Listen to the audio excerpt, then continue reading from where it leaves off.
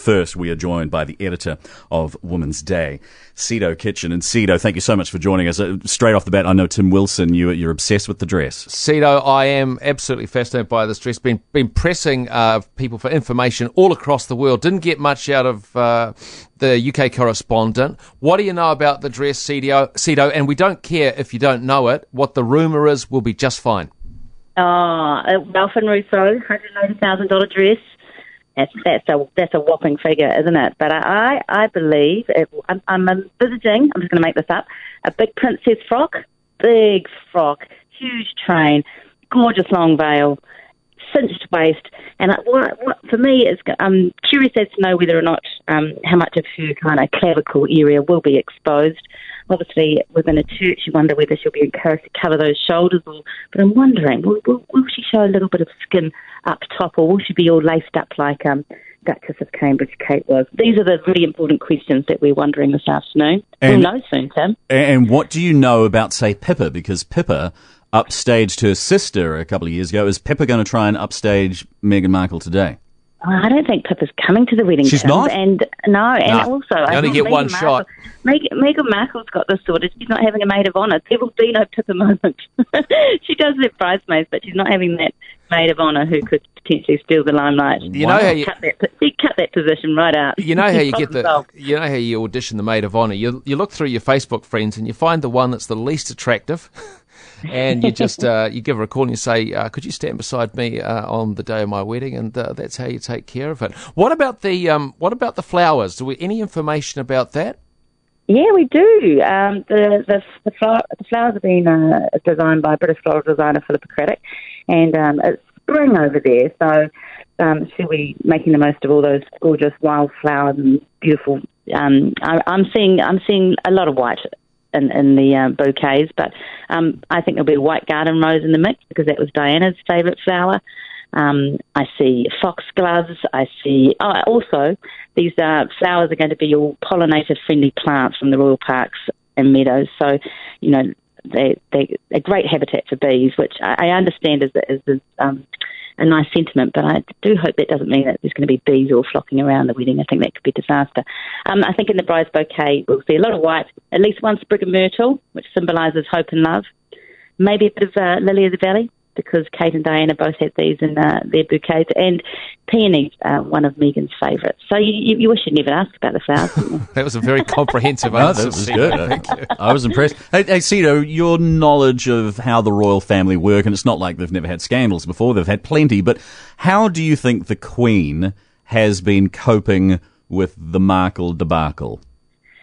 Well, I don't know how the Queen's been coping, but I feel like deep down, I know that one of her closest advisors resigned recently, her private secretary, and I just sort of wonder if perhaps if he would have brought Mr. Thomas Markle closer a lot long, at least a month ago. I think the idea that he was going to arrive in the UK and still to this day hasn't met his son-in-law to be is quite odd. Ahead of any wedding. Oh, look, I think it's the in-laws have met each other. I feel like there could have been a bit more support for him. I'm really surprised by that, Sido, because it's sort of, I'm going to try Roxy's Has and Mags. Has and Mags are sort of like ordinary folks royals, kind of. So you'd expect them to sort of schlep along to Mexico, meet the future dad-in-law at some point. Have a few tequilas. Yeah, do a few body slides together. Body slides. but I know. I think it's incredibly sad. It is sad. I guess the thing that has interested me, I guess the sort of the development that I wanted to ask you about is Prince Charles walking up the aisle with Meghan Markle. Is that a big stretch for the royal family? I see it as a sort of nurturing gesture from Prince Charles. I thought it was slightly odd, to be honest, but I do understand there's another wedding that, I think one of his, another person he's done that for in recent times.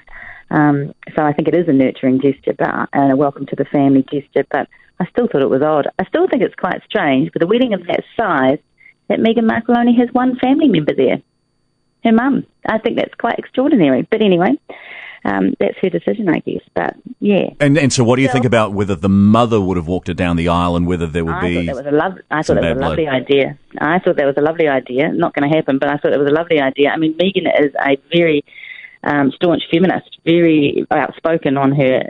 She really is. She's worked for she's a United Nations, been a United Nations advocate for women, and she's very, she's said, "I'm proud to be a woman and a feminist." And I thought it would have been a major step forward actually if her mother had walked down the aisle. But there you go. Does she have any friends going to the wedding? If she's got no family except for the mum? Yeah, loads of friends. So she's got. I think the Suits cast are there. She's very, very close to a woman by the name of a friend from her best friend is from Canada. We're very well connected, Jessica Mulroney, who's kind of just self-described as the Gwyneth Paltrow of Toronto. And is that a compliment or? I think it is. Does she have a dreadful website with very expensive? Yeah, 3 of her kids are in the bridal party, so she's incredibly close to her. So she will be surrounded by some close friends, but still no family except for mum. We're also on Princess Beatrice watch after that ludicrous fascinator at the previous royal wedding. What do you think? Is she going to be told to tone it down, or is she going to double down? Well, her sister's getting married shortly, so she's going to get a lot of attention anyway. I think Beatrice will be. I think she'll still want some attention. I'm looking out for her hat. I'm looking for a nice, ugly hat. That's going to be an insert shot for sure, don't you reckon, Sido? Ah, brilliant. So we're actually, I don't know where you guys are going to be. You're listening to the wireless, I hear, but I'm going to be on the TV3 panel, and then I'm going to go into the office and watch it there, and then we're working through the night, guys. Wow. Yeah, we heard Deadline about it. first thing in the morning. Oh my goodness, because you've got an edition coming out. Is it on tomorrow? Is that when it's hitting the streets, or Monday? Yeah, Auckland it will be out tomorrow afternoon, evening, and I mean as fast as people can get those copies around the supermarkets, to be honest, in the shops, and then Monday, the rest of the North Island, moving from there. But so it's a big night, and I've got my 9-year-old's birthday in the morning. So oh golly, you're going to be working hard. 12 little boys coming over. It's quite a weekend. Hey, look, while we're talking about the role of the press, and as the editor of Women's Day, you got to field this question. The role of the paparazzi in the Thomas Markle debacle, and also with Thomas Markle's sister. Do you think they've gone too far this week? What's your position? Oh, I just feel like he might have been a bit misguided here and a bit overwhelmed. I mean, he's not the first person close to the royal family that's sort of orchestrated some pat. When we think back to the most beloved royal of them all, Princess Diana, she was very close to the pats too, to try and portray an image that she was keen to get out there. And I think he obviously fell for the advice where he had been portrayed reasonably negatively in recent times. His other daughter went on the record saying, all the photos have been of him drinking beer and eating takeaways, and they was trying to put out sort of a nicer image, him getting suited up and doing a bit of royal research. So I felt sorry for the guy, to be honest. I know that other people think he might have been. I think it was more about the images rather than the money, from what I could gather. But I don't know for certain. As far as the interest from the public, both in New Zealand and around the world, how does this wedding compare to the last royal wedding? Well, if you'd asked me 6 weeks ago, I would have said the other one was a much bigger deal. He's the future king. William was the future king. But actually, I think the sizzle and the fever for this one is bigger now. And I think 2 billion people watched Wills and Kate's wedding in 2011, and they're estimating 3 billion these days because people can watch it in so many different ways via streaming and things. So I think this is massive. And I think it's partly because, there's this whole American Hollywood glamour that's come to this wedding, and a bit of scandal this week probably made people pique their interest as well. And people like Harry. I mean, people genuinely like Harry. People love Harry. Yeah. I think we've watched him have his ups and downs over the years. We've watched him grow up, and he's always had that wonderful fun spirit, which I think is a reflection of his mum.